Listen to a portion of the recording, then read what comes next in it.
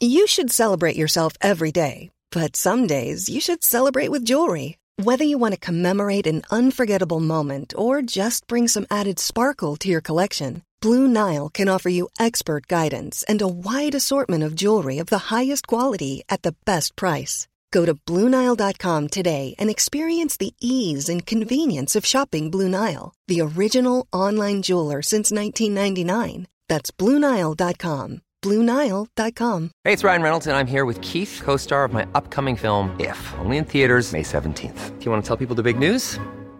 All right, I'll do it. Sign up now and you'll get unlimited for $15 a month and 6 months of Paramount Plus Essential Plan on us. MintMobile.com/switch. Upfront payment of $45 equivalent to $15 per month. Unlimited over 40 gigabytes per month. Face lower speeds. Videos at 480p. Active Mint customers by 531.24 get 6 months of Paramount Plus Essential Plan. Auto renews after 6 months. Offer ends May 31st, 2024. Separate Paramount Plus registration required. Terms and conditions apply if rated PG.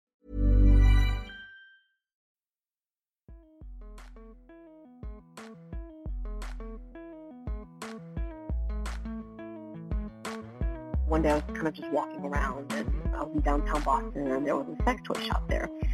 And it's not my first time there, and I remember walking in just looking for a product for myself. And when I walked in and, started looking at all the different aisles, I was just completely underwhelmed at all the crappy products.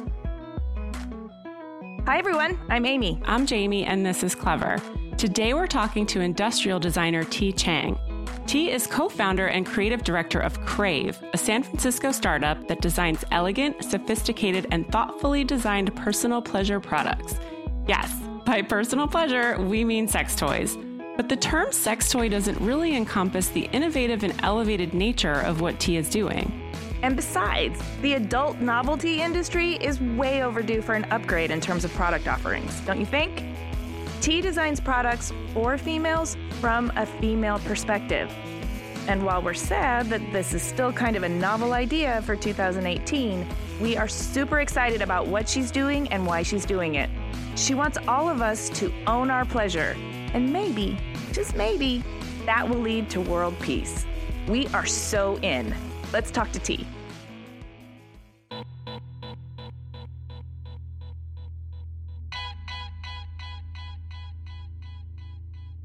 My name is T. Chang. I'm designer, co-founder of Crave. We are based in San Francisco, California. I am doing what I do because I believe people should have the sex life they want, and shame, stigma, and bad products should not be in the way of that pursuit. Hallelujah. Mm-hmm. High fives for that. Praise the Lord. We always like to go back to the very beginning. So tell us about your childhood and your family dynamic and where you grew up. Okay. My whole family moved to the States from Taiwan to Georgia when I was 6. My parents chose Georgia because we already had family here. My aunt was already here, and she had a furniture business. And even though my dad's a microbiologist, he has a master's from Texas A&M, but the salary for immigrants, in the 80s was just not that great. So he joined the furniture business and eventually started his own. Do you remember living in Taipei? I do. I went to second grade there, up until second grade, and so I can still speak it fluently, vernacular stuff, and I can still read some of it. So knowing that has been extremely helpful in my job. That's a big transition to make for a second grader. Do you remember what you felt like? Did you feel like a fish out of water? Just that whole transition was hard. I remember being in ESOL, which is the class they stick you in when you don't speak English. And I remember learning my basic alphabets. And I remember one time in second grade, I was asked to write my name in a book, just to, this book belongs to, you write your name. And I didn't know how to write my name in English, so I just wrote in Chinese. And I remember it caused this oh my God, they realized I was not clearly up to speed. So they put me in the ESL classes, and so most of the 80s, I was learning English. I watched a lot of cartoons, Woody Woodpecker, Jem and the Holograms. Do you remember that? Jem and the Holograms? Oh, yeah. Oh, my goodness. And I love Thundercats. Oh, yeah. So I Yeah, so that was kind of like my 80s. And so a lot of people were sometimes surprised when, like, oh, you haven't watched this? You haven't watched this? I'm like, yeah, I didn't really speak English, I didn't really know. So it really wasn't until the 90s that I kind of came into cultural consciousness, like MC Hammer, Madonna, Paula Abdul, That's really cool. So as a young kid in school in a new place, were you artistic or creative? Did any of that kind of come out at that point? So I grew up in a small town called Duluth, Georgia. And at the time, there were hardly any other Asian kids in school. I mean, it was a very white, conservative, Christian town. And being Asian, non-religious, my family was not religious, I never felt like I kind of belonged to any particular group. I mean, generally people were polite to me, but I never really kind of felt understood. And so I kind of went in kind of myself and started focusing on some of my hobbies and things that I kind of connected with, which was arts. And luckily, my parents, they're all for it. I mean, my mother's side family had a strong artistic streak. I had a couple of aunts and uncles who were art professors. And so my parents just thought it was fine to have it as a hobby, and they supported it, for me to do this in my spare time and in high school, as electives, but they definitely were not supportive of me going to art school. I mean, because of the whole starving artist thing, I mean, a couple of things. One, we didn't have a lot of money, so we couldn't have afforded me to go. And two, my dad's exact words were, I think it's important to be able to pay for your own food.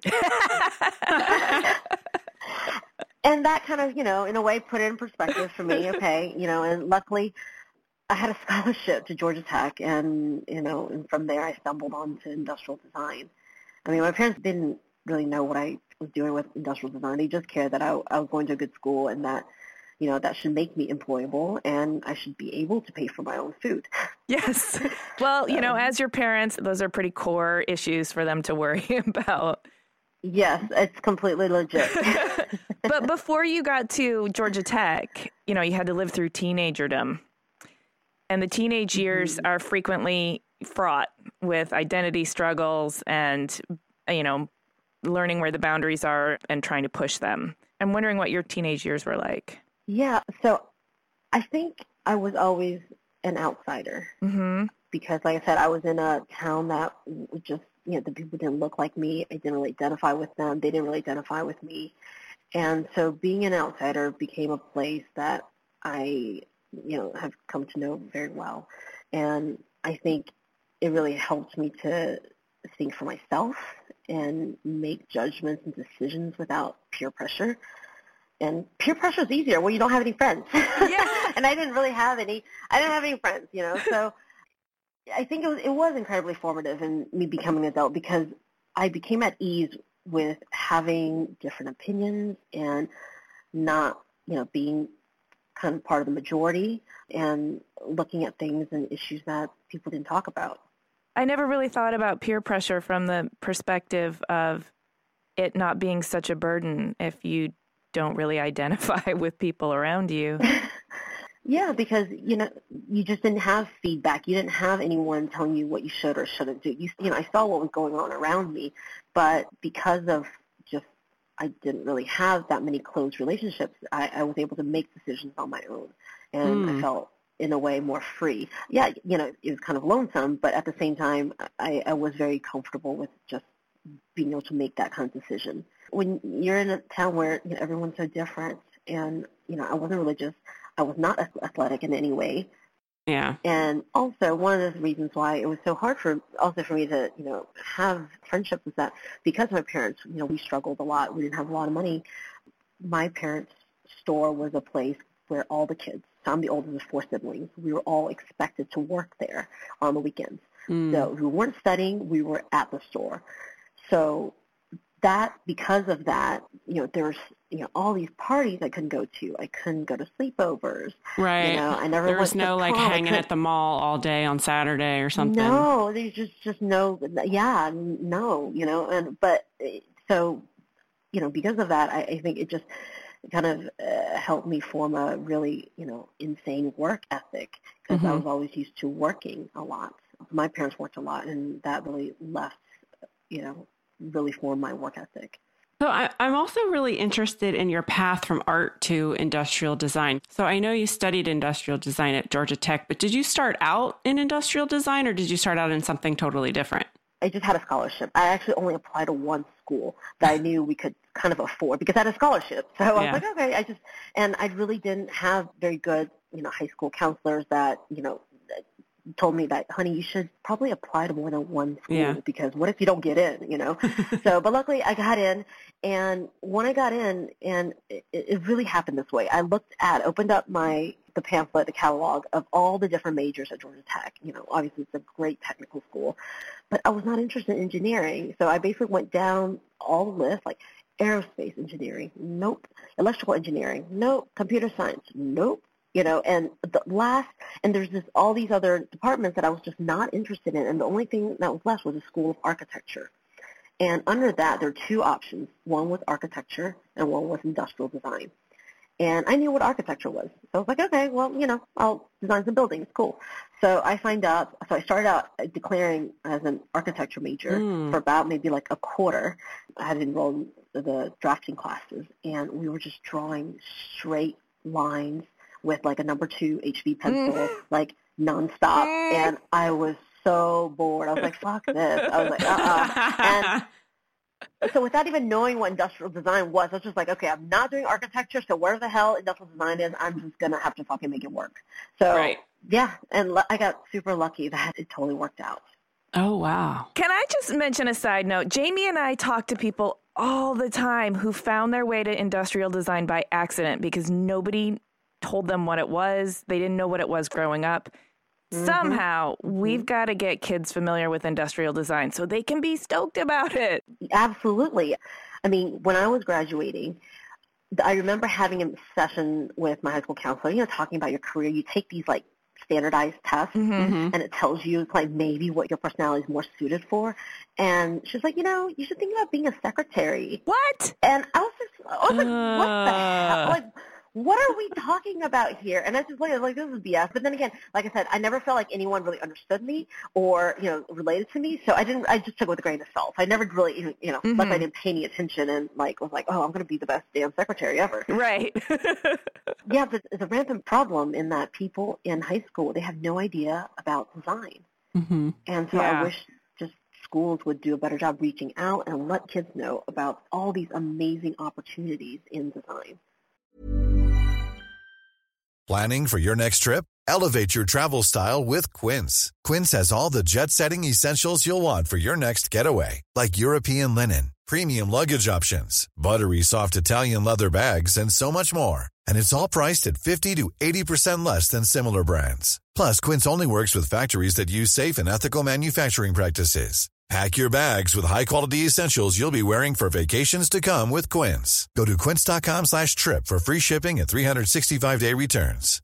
Hey, Dave. Yeah, Randy. Since we founded Bombas, we've always said our socks, underwear, and T-shirts are super soft. Any new ideas? Maybe sublimely soft. Or disgustingly cozy. Wait, what? I got it. Bombas. Absurdly comfortable essentials for yourself and for those facing homelessness. Because one purchased equals one donated. Wow, did we just write an ad?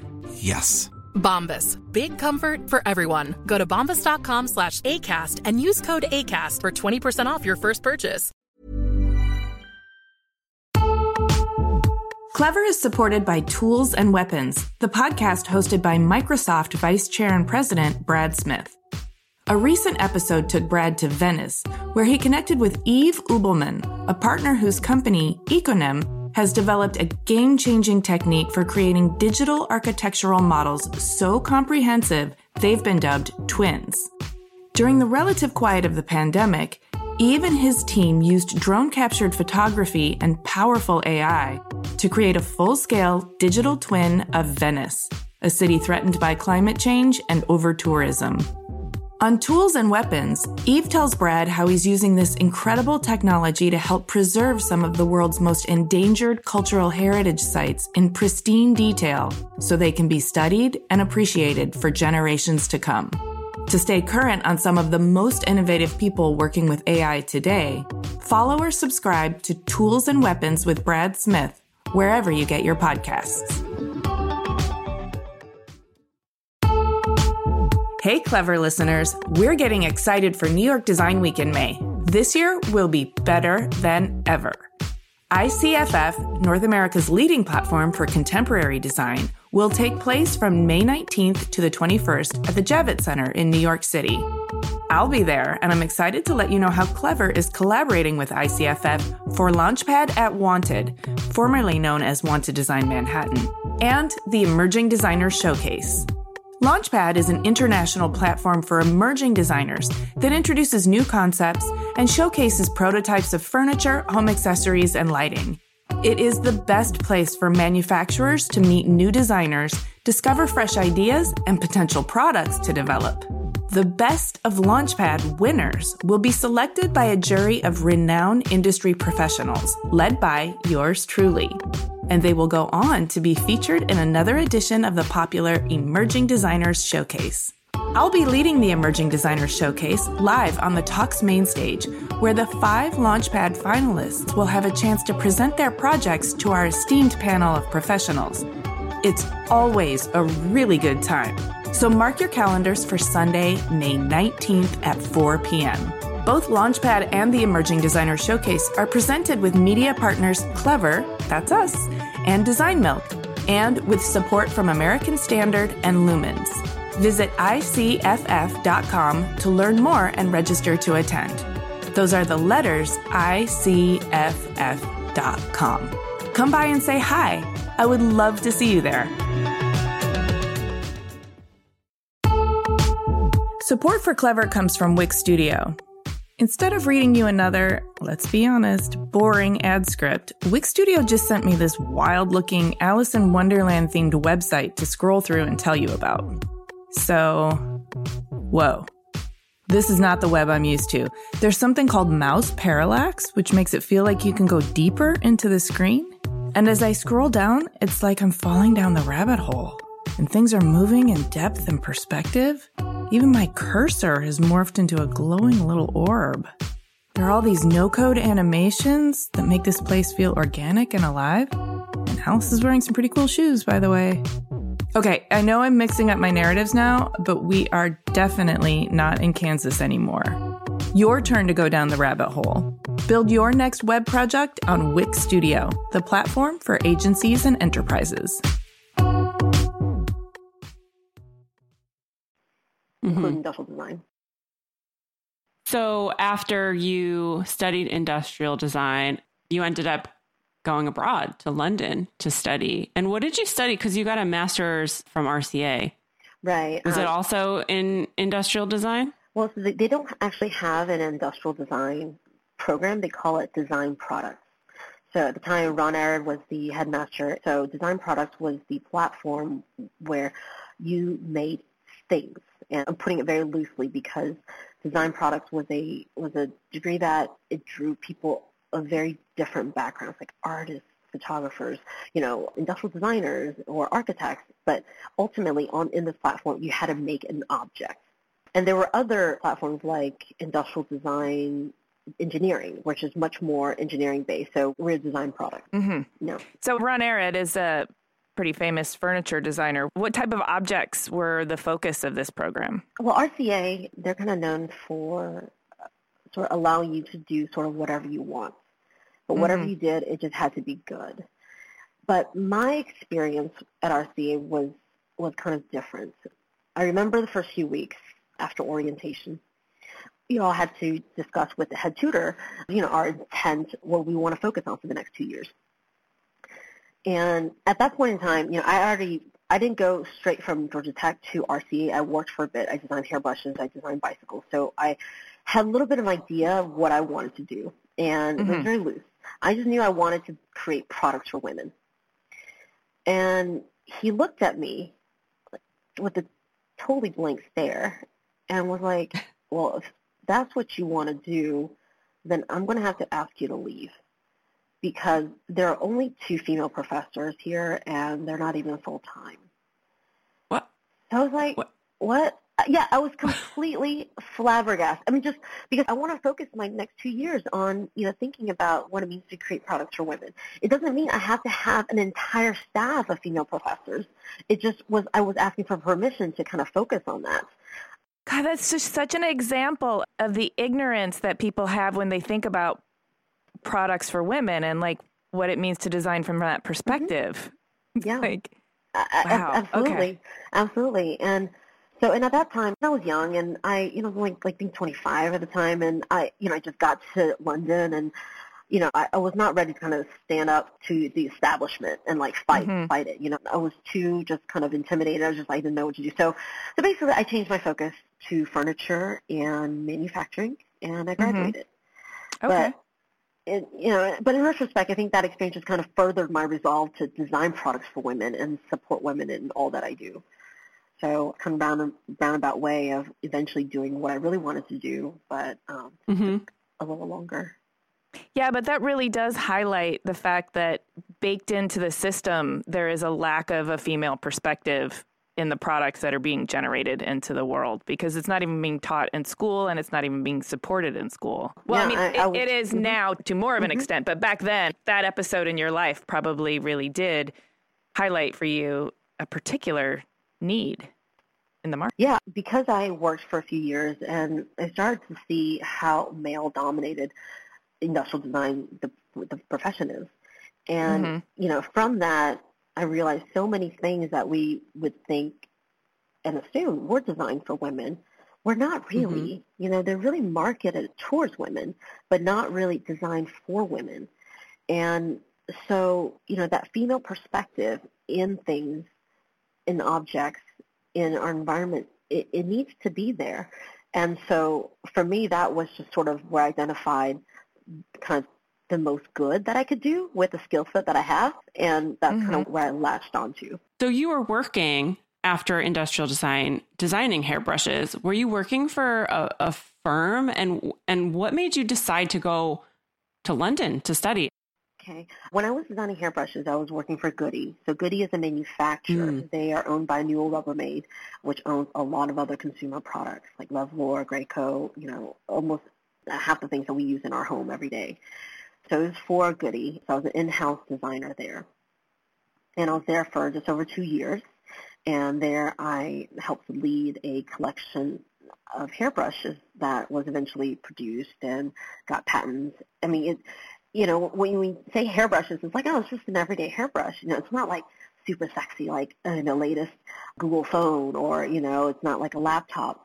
But because it was just so humble, like an everyday needed item, that there just was not a lot of innovation in that space. So when I came in, I was able to bring a lot of, new thinking to that, and it was extremely rewarding. But I learned that being in a corporate environment was not good for me. And also after that, I went to Trek Bicycle, which is another large corporation. Corporations, they're extremely powerful. They can do a lot of good, but also just working in a corporate environment, I learned that, I just didn't have time for the, the politics, the egos, and all of that. And I kind of, after Trek, I was like, oh man, is there more to working in industrial design than this? I recognize that I was raised in the States, and so that's kind of the American perspective, the corporate perspective, what industrial design as an in-house designer looks like. And so I became curious about design globally. I wanted to learn more about what design means on a larger scale internationally. What does it mean in London? What does it mean at RCA? So it's just to really get a better perspective on design. Okay, so you figured out you don't really like corporate culture. You want to look at design from a global perspective. So you go to RCA, you graduate, then what? Are you like, what do I do now? Do you start your own thing? No, that's exactly where I was after I graduated. I was like, okay, now what? And I got a kind of like a project offer from a furniture manufacturer in China. They're Taiwanese-based, and they want to design European-style furniture. So I was kind of commissioned to do a few pieces there. And I learned very quickly that there's really not much money in furniture design. I mean, I really enjoyed it. It was a great experience. However, it was just not something that I could pay my massive student loan bills with. So after that, I was like, okay, well, I got to figure out plan B.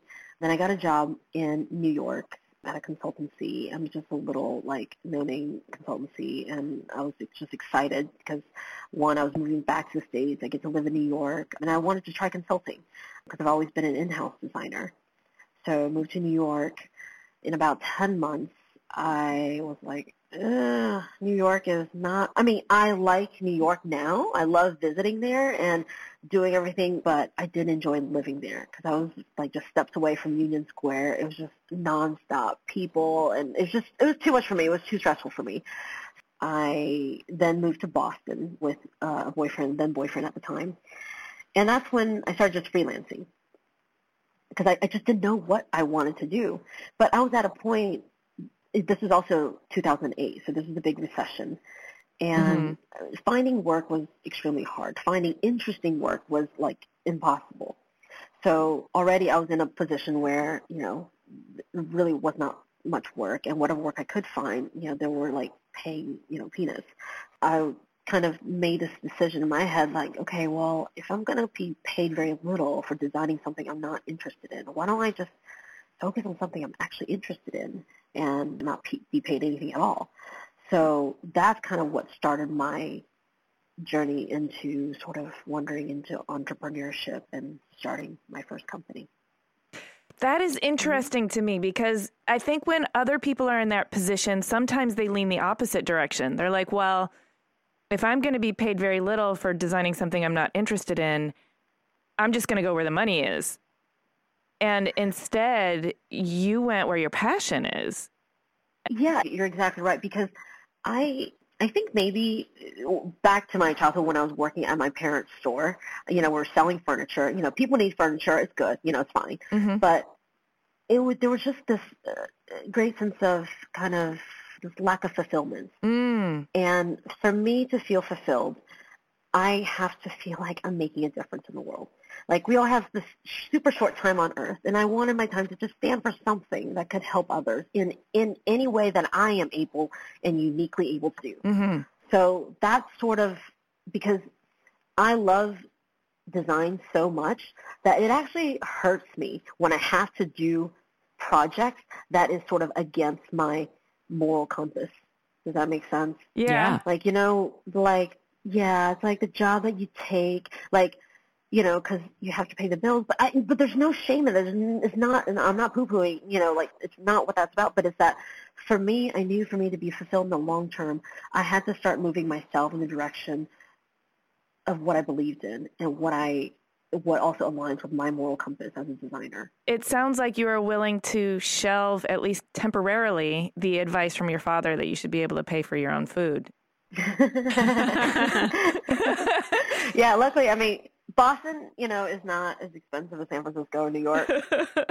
But yeah, no, then again, it was a hard time for everyone. Everyone was kind of struggling. And so, yeah, I mean, just when you're idealistic like that, I get really tunnel vision and I just really focus on it. It's not like I wasn't eating. I had luckily support of, close friends and family that really enabled me to focus on this. When you decided to really throw yourself into something that could make a difference in the world, what did that look like and what did you land on? I didn't know. I just knew loosely, like, I wanted to design products to help women, to support women. Mm-hmm. And I started thinking, my brainstorming just immediately went to things that are very, feminine, like tampons, menstrual pads. And I was like, oh, but, this is kind of limiting as far as design. There's only like 3 materials in there, it's like cotton and whatever. And so I was like, okay, well, maybe this is maybe not my calling. But then I, started looking at other female-centric brands, and there just really wasn't any. I could not find, I scoured the web trying to find a female-focused company.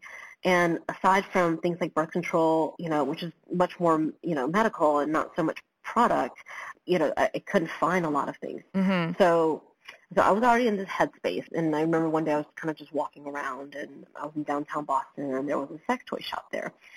And it's not my first time there, and I remember walking in just looking for a product for myself. And when I walked in and, started looking at all the different aisles, I was just completely underwhelmed at all the crappy products. I mean, it's everything you think it is. It's the phallic stuff, it's the neon, dildos, and things like that. And, as a designer, I read into the design language. They're almost like cartoon products, too. Absolutely. They're like garish colors. They're in cheap materials that don't feel good next to your skin. Absolutely. They even like operate like power tools rather than something more sensual. It's just... Exactly. I mean, because as designers, we read easy on the soul. No, it's not. It's not easy on the eyes either. Can you imagine giving this to your girlfriend like, hey, here you go, and like, what the fuck is this? Get that away from me. So you're exactly right. Us as designers, we read into these things. The form, the material, the functionality, and it was so clear. And to me, that it just wasn't from a place of respect or understanding nor care about the user. I mean, after all, the whole entire adult category is called novelty. You know that? Oh. It's called the adult novelty show. And, I mean, a woman's orgasm is not a novelty. Thank you, sister. Oh, my God. That's a fantastic quote. So, that's when I decided to apply kind of the ethos that I learned as an industrial designer to elevate the perception of sex toys and pleasure for women. I love it. And you are providing a much needed public service. So from the bottom of my heart, thank you. Well, we have a great team, and I'm just happy to be part of this journey to help support this. Tell me a little bit about how this formulated into an actual business. It's a great question because, so many people, they have sort of this thing they're interested in, and they have some ability, but the problem is they can't quite find a market demand. And in order for something to become an actual business, you need to have the ability, the interest, and the market in order to form a proper business. Without the market demand, you kind of sort of like have a hobby. So for me, I think I was lucky in that I, found an area that suited my interest. Sex, it's cool, it's edgy.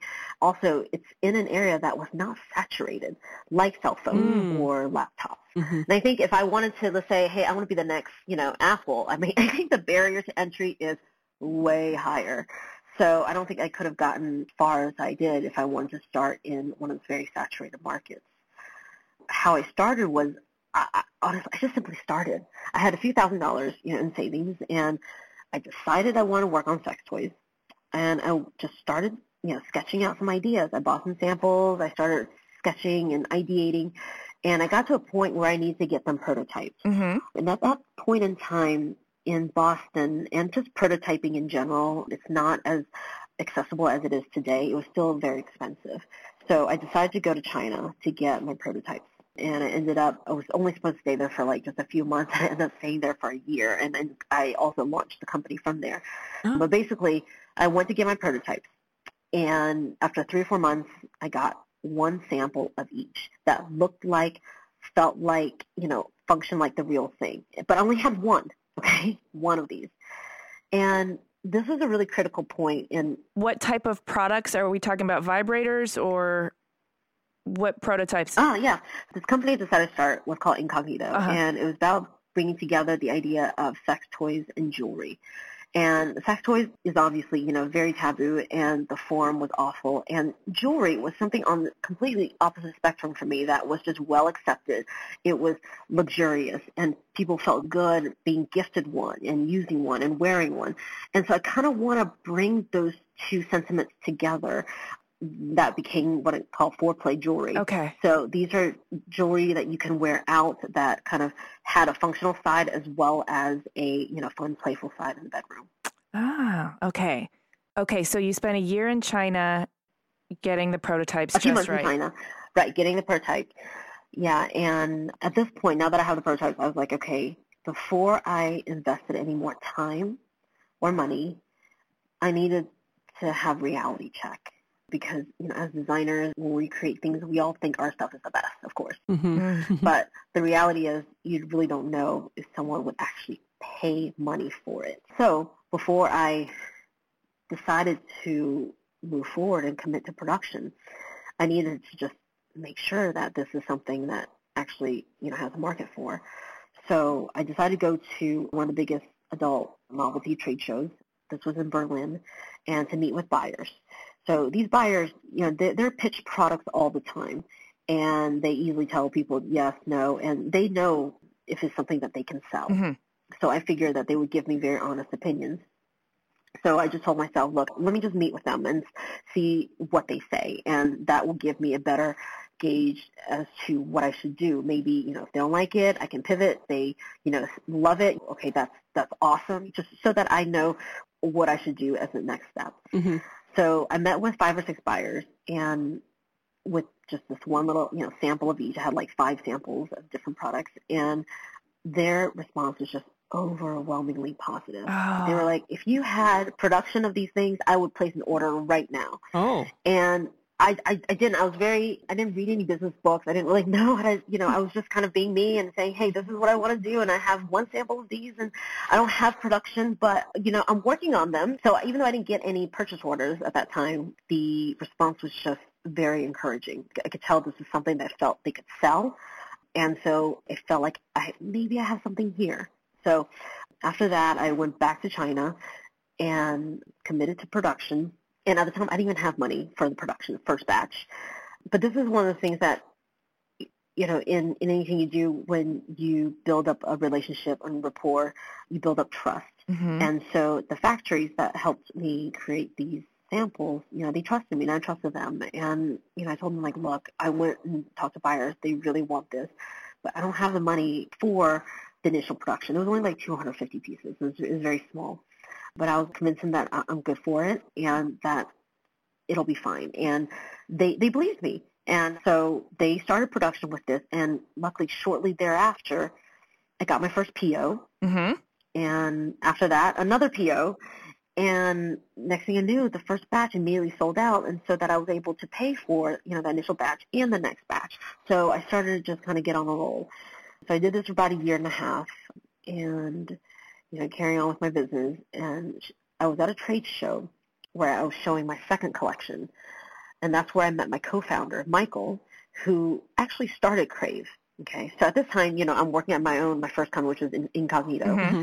and then I meet Michael at this trade show, who, even though he started Crave, but they didn't have any products. He had nothing designed. He spent, up until that point, just researching and listening to women, because and this is one of the things that struck me about him, was that he wasn't the typical guy who thought that they knew everything, when it comes to designing products. I mean, and he had enough self-awareness. Absolutely. He had enough self-awareness to know that, hey, this could be a huge opportunity, mm-hmm. but there are way too many male voices in the industry already. He needed a female designer who was passionate about designing sex toys. And oh my God, hello, that's me to a mm-hmm. T, right? Literally. But yet I already started my company. So I couldn't, even though I loved his vision, we were completely spiritually aligned as to why we wanted to do this in the first place. So he ended up buying my company to bring me on board. So I was living in China at the time, and then when he bought my company, I moved to San Francisco. And since then, I've designed all of Crave's products. And how long ago was that? That was in 2010. Okay, so you've been at this for mm-hmm. a while now. Yeah, I think I kind of going on 9 years. Yeah. Yeah, I'm interested in the creative process, but also in the day-to-day aspects of the business of sex toys. I'm just interested in how you concept, how do you come up with new ideas, and then how do you take those ideas and bring them to market. Are you listening to the people? Are you getting feedback about what they want? Are you going out and interviewing women? What is the creative process? Does it come from within you, or how does it work? Yeah, that's a good question. So no, it doesn't solely come from me. Ideas for new products can come from a variety of places. The market, seeing what's going on the market, mm-hmm. seeing what's missing from that. Sometimes it's from technology, seeing what are some of the new capabilities that's out there and whether or not it makes sense. It can come from designers. It can come from people. It comes from a variety of places. But ultimately, what we believe in is that it is all about the user experience. So even though there are ideas that come from, technology or the market or myself, but we always hold that up to what does that mean for the user to figure out whether or not this is a project that we want for just even start. Because ultimately, we don't like to design product just because we need a new product. We're not on that kind of a schedule. Like just because, hey, AI is the latest cool thing, we do not have to immediately jump on AI. So all these things are very much filtered through the lens of what does it mean for the user experience. So everyone in the company, we're very much aligned on that. When we have a new idea, when we make decisions about customer service or about manufacturing, we always view it through what does it mean and how does that affect the user. So we're an incredibly user-centric company. So I have to ask, how do you get that user input? Like, what does focus testing look like for sex products? Yeah, I mean, it is hugely important. So like I said, because we're so user-centric, everything that we do, we come up with ideas, we have concepts, we have prototypes, but ultimately we always send it out multiple times to our users to do product testing, and that informs us about this product, whether or not we should continue, we should scrap it, or, we should pivot, or what we should do. So now, obviously, because of the intimate nature of our products, traditional user research cannot really apply. We can't exactly say, hey, can we watch you use a vibrator for a little bit? That obviously would be creepy, and so, yeah, it presents new challenges that that's just very different from traditional consumer products. Sure. And so we had to find a way to be able to, test and get the information that we need while, number one, ensuring the user's privacy and comfort. So we have a process where we have like a wait list of product testers who are friends of the company, friends of friends, people who are close to the company that just really want to provide feedback. Okay, whenever we have a new product, we send out an email to everyone, all anonymously, and just letting them know that, hey, we have this product that we're looking to test. If you're interested, let us know. And usually it's first come, first serve. So the first 20, 10, 30, whatever people that responds, get to do their user testing. And what we do is we send out these products to them, so they're using them in the privacy of their own home. And we then send out online questionnaires that are very open-ended, because when we do these tests, user testing, it's not that we have a hypothesis, like we're not looking to validate, because sometimes companies, they use user research as a way to validate what they already am going to produce. Right, sense? Yeah. For us, we don't do that at all. And one of the things, as myself as a designer, I have no ego about this. I really just want people to love it, and I want this product to work. The thing with sex toys and vibrators is that there's not going to be one product that works for everyone. Right. So the key is, as a designer, I have to figure out, okay, what is it about this product that really works for this user group?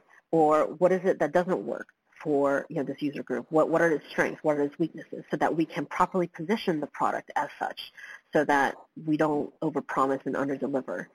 So by putting this out there and just trying to get very honest feedback, we then better know whether or not this product is worth continuing for development, or we should just scrap it because it just doesn't work.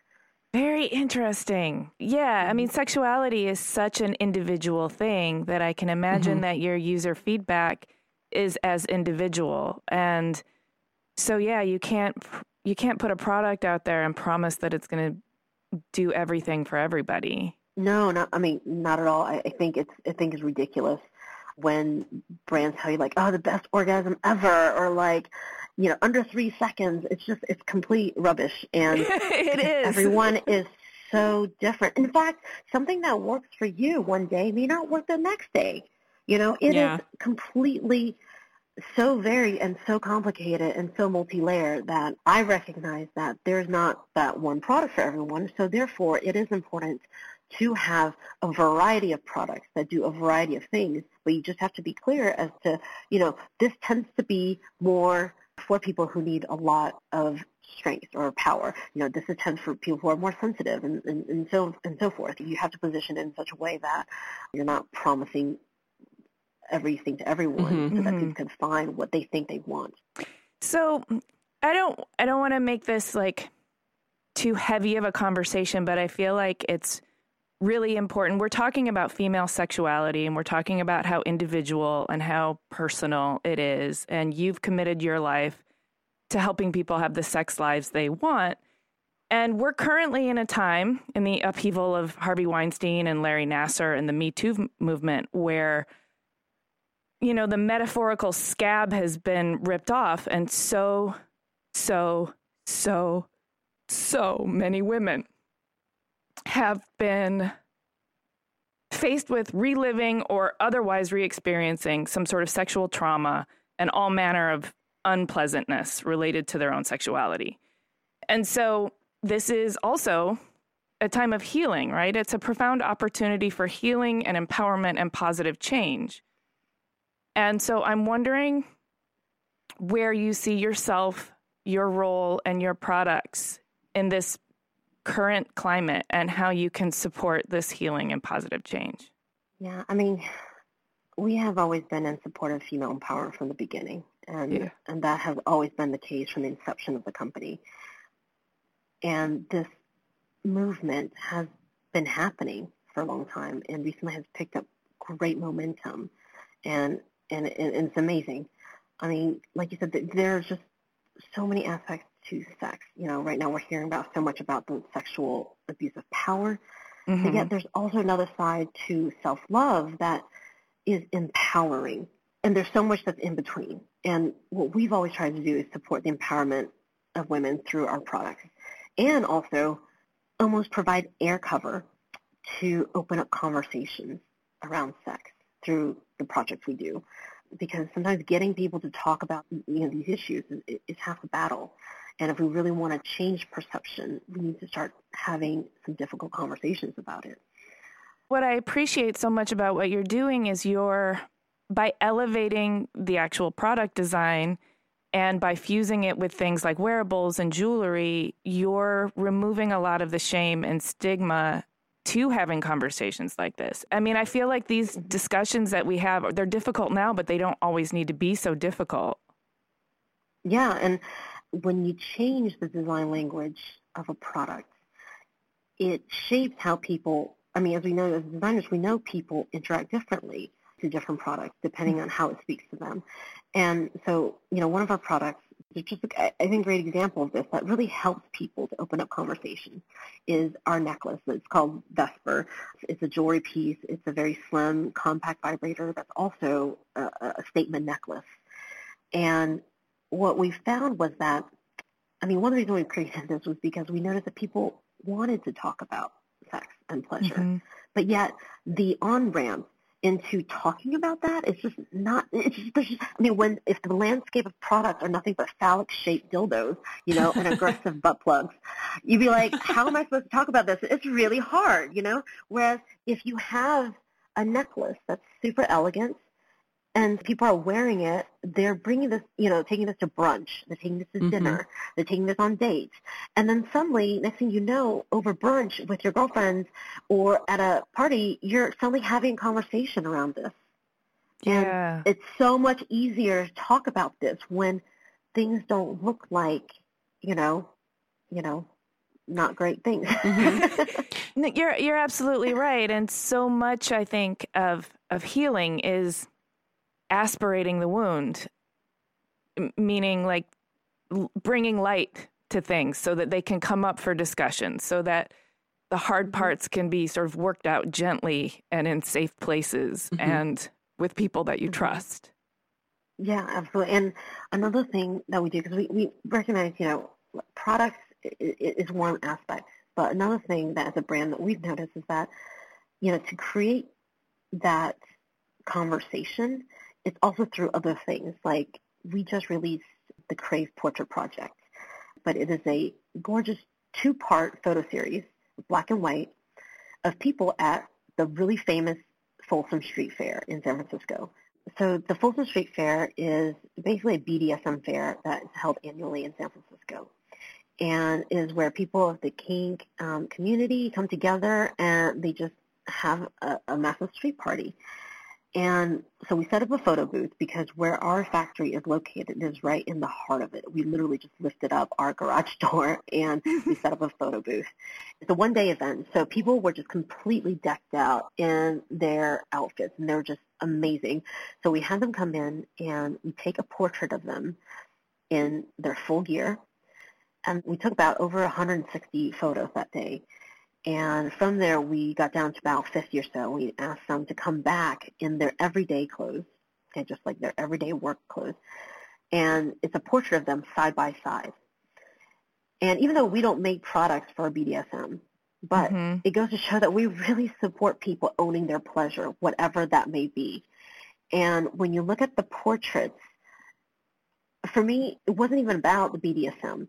But what it was about the power of self-expression and how the human sexuality, how we want to express ourselves, sexually and in everyday life, is just so multi-layered and so complicated. And that depth is what makes just this whole project so beautiful and so humanizing. So that for us this is one of the ways that we really help to show people that we really celebrate people owning their pleasure. Beautiful. What a great project. Yeah. I'm going to pivot and talk to you about you as a person. I'm really interested. I know you're a lovely person, but you've also described yourself as an introvert, but you do a lot of public events and speaking, and you talk very openly about a subject that a lot of people blush talking about. So I'm interested to learn, like, how do you handle all of that? Do you go out, do your thing, and then stay in bed for 3 days and recover afterwards and refuel, or how does that work? You nailed it. I mean, I don't have luxury for 3 days, but simply for me to do the social things I need to do, I need to be antisocial, simply put. Is it in equal proportion, do you think, or is it like a buffer on both sides? For me, it's a buffer on both sides. Okay. So, yeah. Before talks, for example, I like to have just ample time to get to the hotel. And sometimes I just hold myself up for a day, just have nothing but room service or food delivery or whatever, and, take baths to just kind of calm my nerves, because it doesn't matter how many times I've done, talks or interviews or anything, I 100% still get nervous, because I appreciate the opportunity to be able to tell my story, and I appreciate people giving me a platform to share my story, and I don't take it for granted. So the nerves is always there. And I just, want to make sure that I can coherently share my thoughts and ideas when I'm at conferences and I'm overwhelmed by the number of people who introduce themselves to me and say hello, and I love meeting them. But that really takes so much out of me. And so basically right afterwards, I'm in just shutdown mode. I mean, even when I travel, when I go to the airport, I try not to have to speak to another person. I don't mean that's the point of being rude, but just that I'm just extremely quiet and very, I have my hoodie on, I have my beanie, and I'm just kind of I don't know, probably some dodgy figure moving through the airport, but it's just the way how I cope with being able to be on when I need to, and then also keep my sanity. Yes. I can relate to that. I love a hoodie and I love being super stealth in the airport and places. I know that I need to decompress, I think, more than others after public speaking situations. And I also need peace beforehand in order to get prepared for it. Yeah. Yeah. And I'm not a natural speaker. And it's really one of those things that I feel like, as an entrepreneur, you want to do everything you can to make, the business work. And when you're a small company, we don't have the budget to hire a spokesperson. Out of necessity, as an entrepreneur, as a co-founder, you just have to do whatever it takes, within your power, and being able to put myself out there to talk about what I do, why it's important. It's just something that I've had to learn.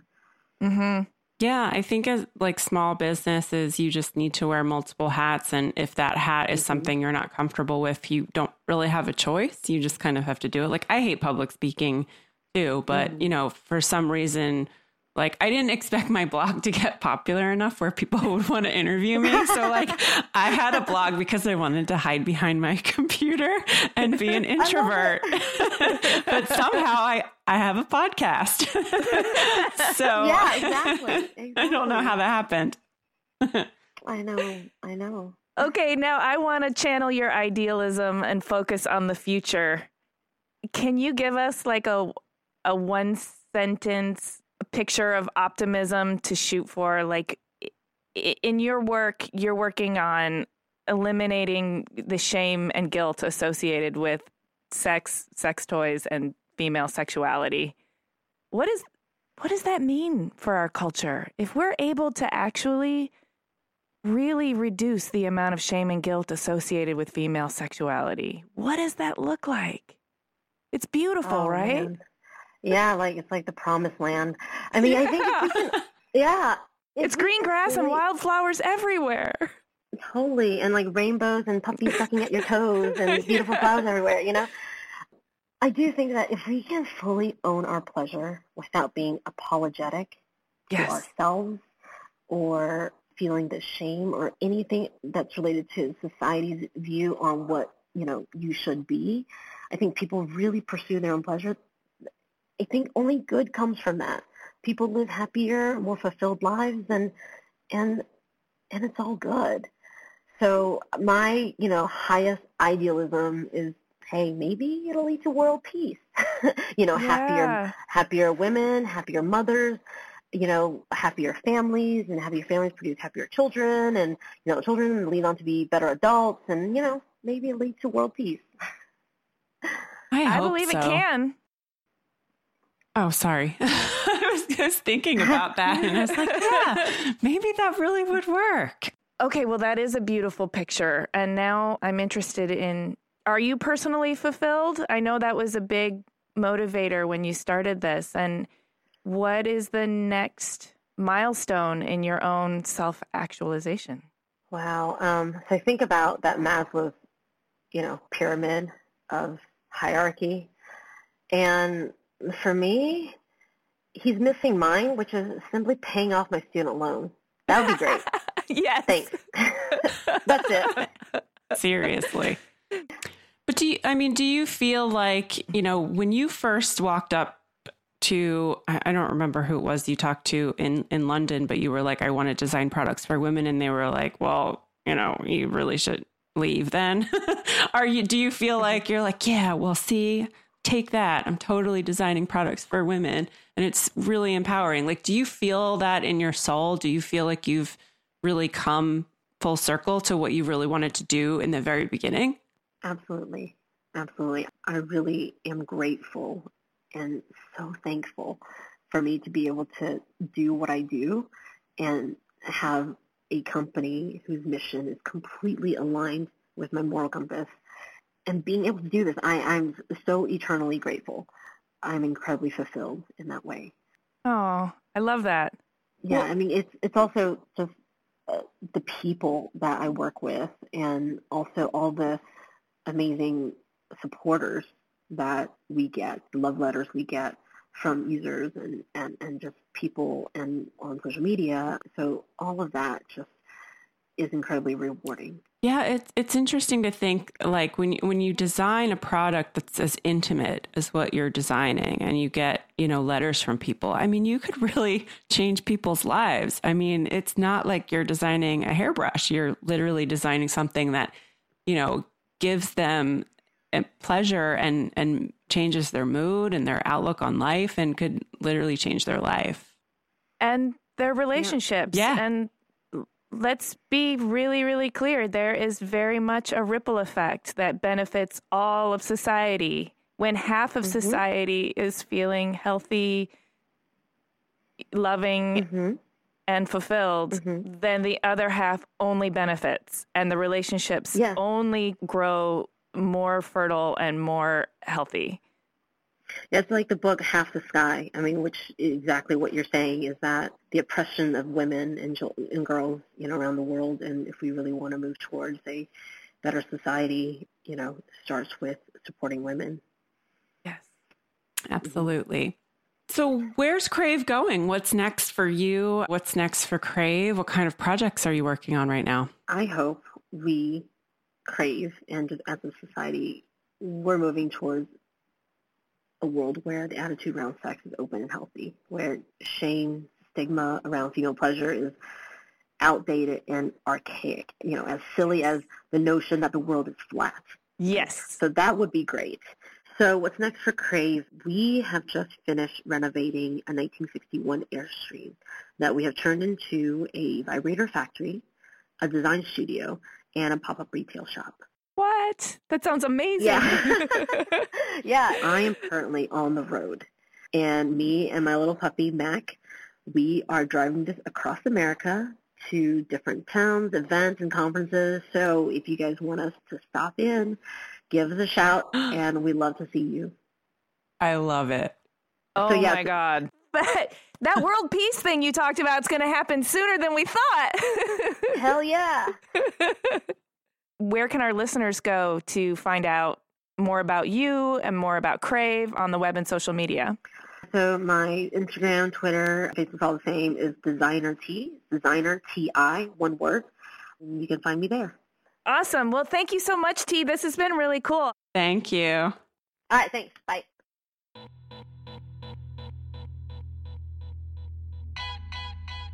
I'm not kidding. I really do think a big component of world peace is women owning their pleasure and not being oppressed, and definitely not using their sexuality against them. Yes. I'm total agreement with you. I don't know why we've just kind of let this go on so long where we're like ashamed.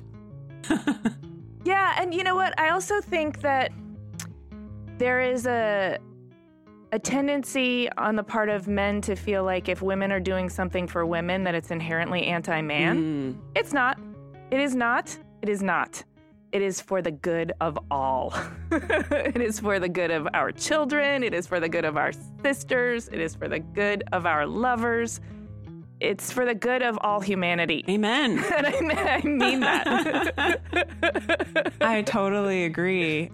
And I think, she's really helping push that forward a lot with what she's doing. Not only just like the designing part of the products, but like all of the education and all of the research she does and all of the events and the speaking engagements that she does to spread the word about this. That like, hey, like we need to talk about it. Yeah, destigmatizing the conversation. Yeah, exactly. It's not a dirty subject. It shouldn't be. No, and I love that she created this necklace because it's like you can wear it and then like if you have a conversation about it, it's less awkward because it's not like you're wearing a giant like pink, like, like cartoony dildo around your neck. It's like a very tasteful necklace and it's attractive, but hey, it also has this really great functionality, that's like a hidden secret. It doesn't look like a phallus with two articulated testicles attached to it. Yeah, I think women designing products for women is really, really important because men sometimes, I'm not saying that men do a bad job. I mean, they've done a great job with some things, but I think, women know women's bodies best, but also women understand that one size doesn't fit all the time. Mm-hmm. And I think knowing that you can design or have like lots of different products that satisfy different needs is really important. I think women designing for women is important, but I also think, and I loved her story about her co-founder, is if you don't happen to be a woman, if you don't happen to have this inside perspective as to what it's like to be a woman, it's very easy to ask a bunch of questions and listen to the answers and gain a lot of information that way. Yeah, I mean, it's just standard design R&D. Yes. I mean, for any other project, it's just a subject that's a little bit, more intimate and maybe more uncomfortable for some people to talk about. But it's really important. It's really important in the same way there is the saying that you can't really love anyone else unless you can love yourself. Mm-hmm. Well, it's pretty true. And your own sexuality is part of knowing yourself and loving yourself. And if you can't wrap your head around that, then it's going to be really hard for all of your relationships to flourish. Mm-hmm. Yeah. If you look across humanity and see all of the relationships flourishing, dude, this is a completely different world. Oh, and you know what we didn't talk about? That she does these women in industrial design meetups. And so she's also not only helping women have orgasms or better sex lives, she's also helping women in industrial design, whether they're sharing ideas or they're just educating people on industrial design. I love that she's fostering the female community and empowering them. And she's the chair of IDSA San Francisco. So she is all in on product design, which is fantastic. Yeah. Yep. I just lost my train of thought. I'm just giving you a private moment with your own sexuality, Jamie. If you hear any buzzing, don't pay attention. Oh my God.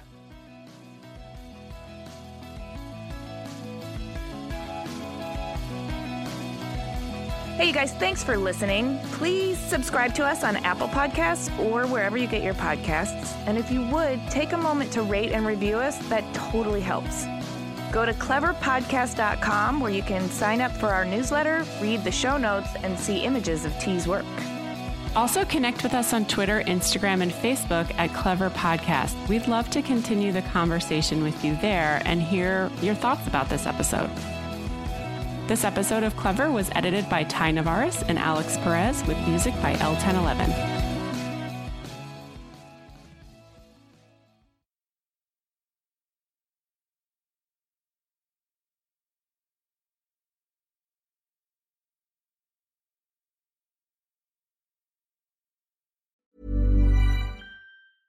Hey, it's Paige DeSorbo from Giggly Squad. High quality fashion without the price tag. Say hello to Quince. I'm snagging high-end essentials like cozy cashmere sweaters, sleek leather jackets, fine jewelry, and so much more. With Quince being 50 to 80% less than similar brands. And they partner with factories that prioritize safe, ethical, and responsible manufacturing. I love that. Luxury quality within reach. Go to quince.com/style to get free shipping and 365-day returns on your next order. Quince.com/style. Imagine the softest sheets you've ever felt. Now imagine them getting even softer over time. That's what you'll feel with Boll & Branch's organic cotton sheets. In a recent customer survey, 96% replied that Boll & Branch sheets get softer with every wash. Start getting your best night's sleep in these sheets that get softer and softer for years to come. Try their sheets with a 30-night guarantee. Plus, get 15% off your first order at bollandbranch.com. Code BUTTERY. Exclusions apply. See site for details. When you need mealtime inspiration, it's worth shopping Kroger, where you'll find over 30,000 mouth-watering choices that excite your inner foodie. And no matter what tasty choice you make, you'll enjoy our everyday low prices, plus extra ways to save, like digital coupons worth over $600 each week. You can also save up to $1 off per gallon at the pump with fuel points. More savings and more inspiring flavors make shopping Kroger worth it every time. Kroger, fresh for everyone. Fuel restrictions apply.